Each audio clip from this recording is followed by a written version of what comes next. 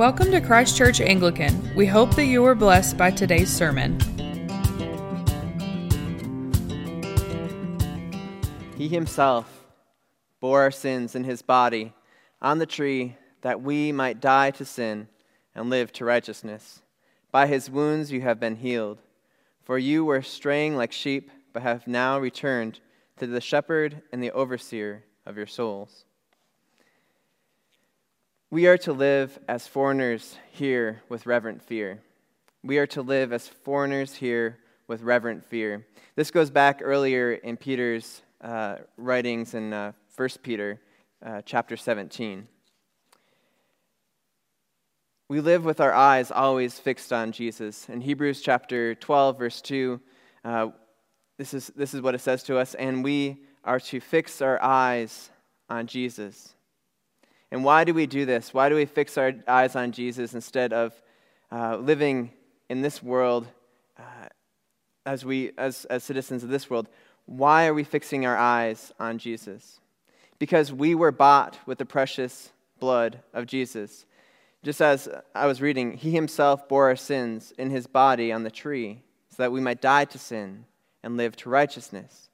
So the idea that we would die to sin is we see that later in the following readings, which I'll get into in a minute. So many things can distract us from our hope in God. So many things can distract us, especially right now with COVID-19, the isolation, the unemployment, economic downfall, shortages in food and resources. All these things can be very discouraging to us, and it's easy for us to take our eyes off Jesus, to take our eyes off our hope in God. So all these things around us can be distracting us from the one who redeemed us through his blood. So in response to this, I want to remind us of what Jesus Christ says. He says, I have told you these things, referring to all the things he was telling his disciples before all this. So he's saying, I have told you these things so that in me you may have peace. In this world you will have trouble, but take heart, I have overcome the world. In this world you will have trouble, but take heart, I have overcome the world. Jesus Christ is our only source of true peace. In this world we're going to have trouble. Right now there are so many things that are troubling us. With all of the issues that I just said, it's easy for us to lose hope and to lose confidence.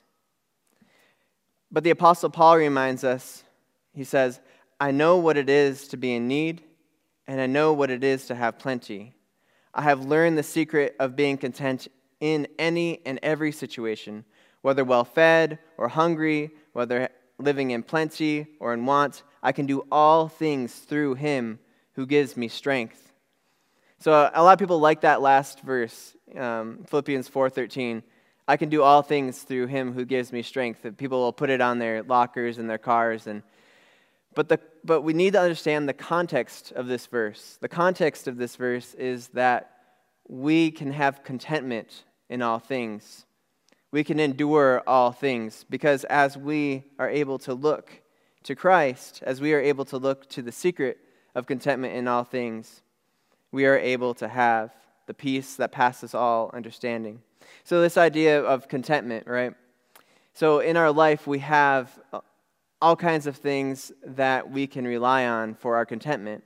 And it's easy, especially with all the time we're being told that we can buy this or we can have these things if we have the right house or the right things or the right material possessions, or even if we have the right relationships, or even if we have the right confidence in ourselves, we can have contentment. If we have the things of this world, we can have contentment. But this is contrary to the gospel. This is contrary to what Christ teaches.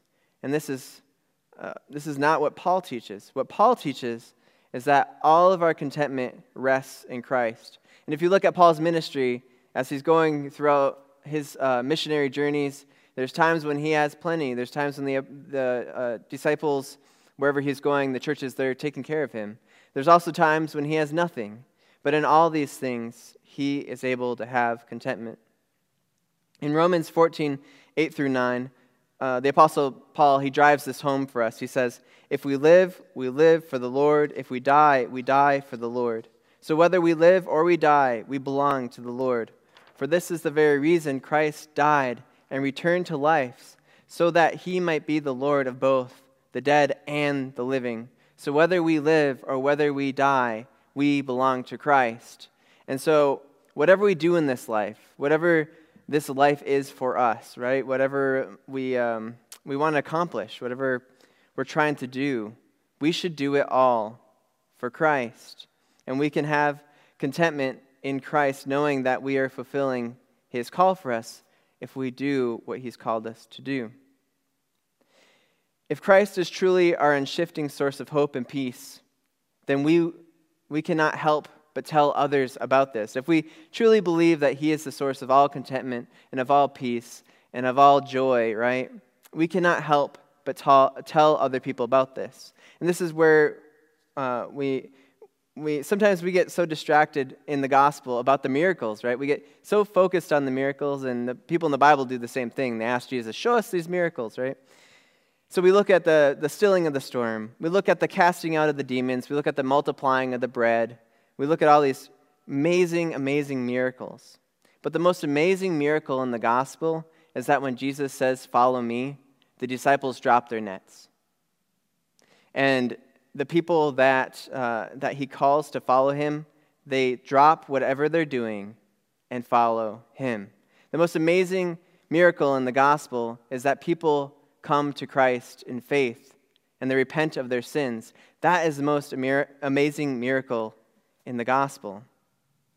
And so this leads us on to the book of Acts. And this is what our reading is for today from Acts chapter 2, starting with verse 14, where Peter is proclaiming to the people this good news that he has discovered. He's discovered through these 3 years of ministry, through the resurrection of Christ, and now the outpouring of the Holy Spirit, that Jesus is the promised Messiah.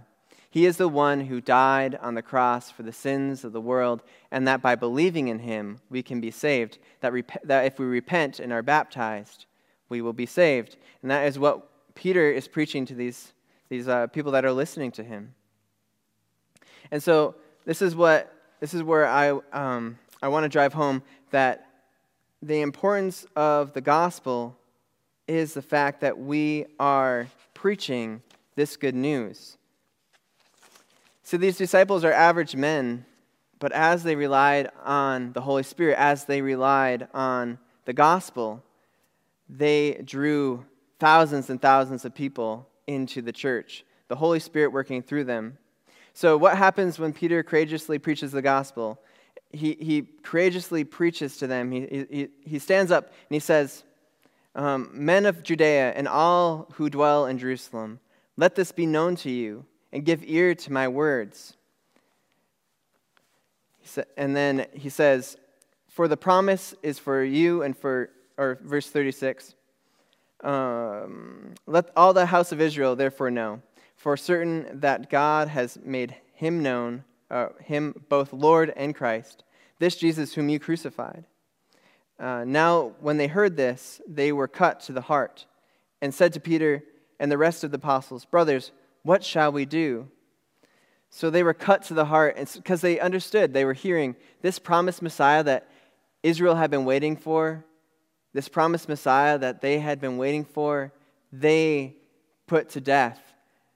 As they sentenced him to death and he was executed by the Roman soldiers, this promised Messiah died for their sins. And as they realize this, they're cut to the heart. And this same gospel should cut us to the heart, and it should drive us to repentance. And so they come to Peter, and they hear, as they hear this, they come to Peter and they ask, what shall we do with this news that I hear? I know that I need to respond. The gospel drives us to respond. And so they are baptized, and they are baptized for the forgiveness of their sins, and the Holy Spirit washes over them. They are cleansed, they are forgiven, and they come into the body of Christ.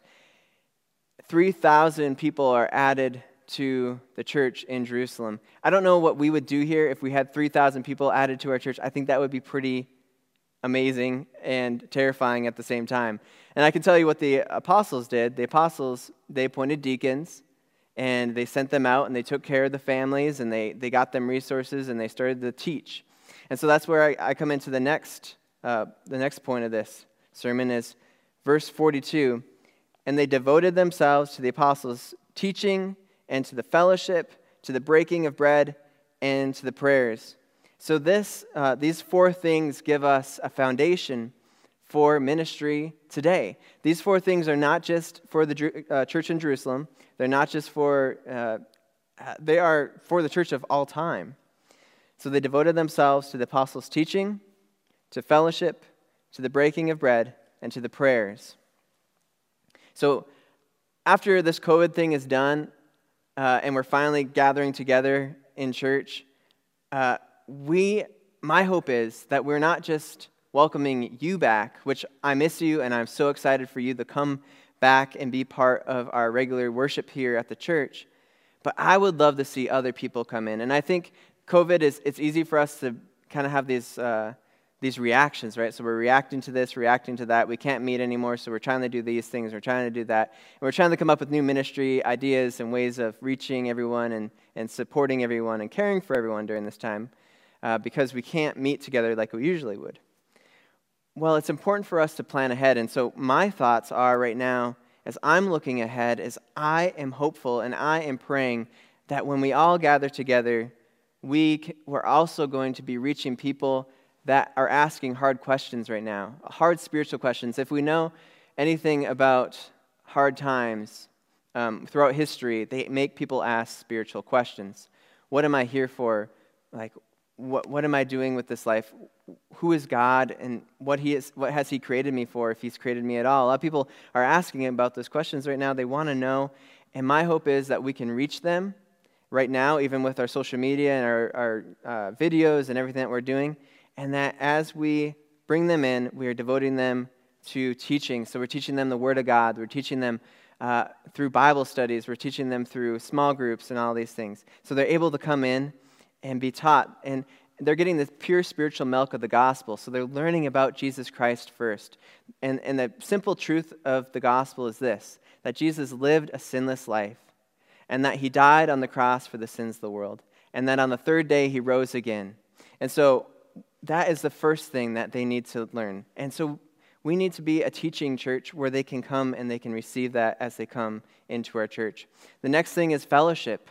Having small groups, having the community that so many people are hungry for.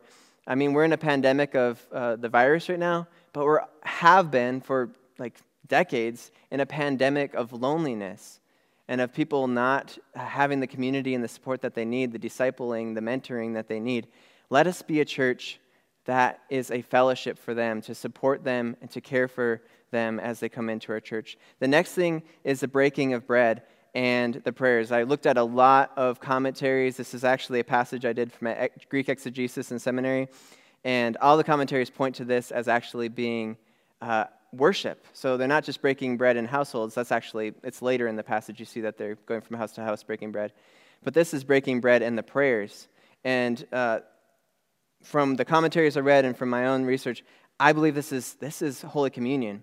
And so we're bringing them in to worship. They're receiving Holy Communion. And they're also receiving the prayers. And these prayers would have been common for the Jewish people. They would have had prayers in synagogue. They would have had prayers in temple. And it's very similar, not unlike what we do as Anglicans. They come into our worship. They hear our prayers. They learn our prayers. And so we have a worshiping community receiving the sacraments, learning to pray, learning the Word of God, having the fellowship and the community that we all need. And so my hope is that as we are in the midst of this, we're not just focusing on COVID. We're not just focusing on the difficulties that we're in, but we're planning for the future, and we're praying for the future, and we're praying that God would use us to reach people now, but to prime everyone's hearts to bring them into the church. So I pray this in the name of Jesus Christ, and I pray that you would be moved to accomplish this. Amen. Thanks for tuning in. For more information, feel free to visit us online at ccanglican.com. We hope you will join us again soon.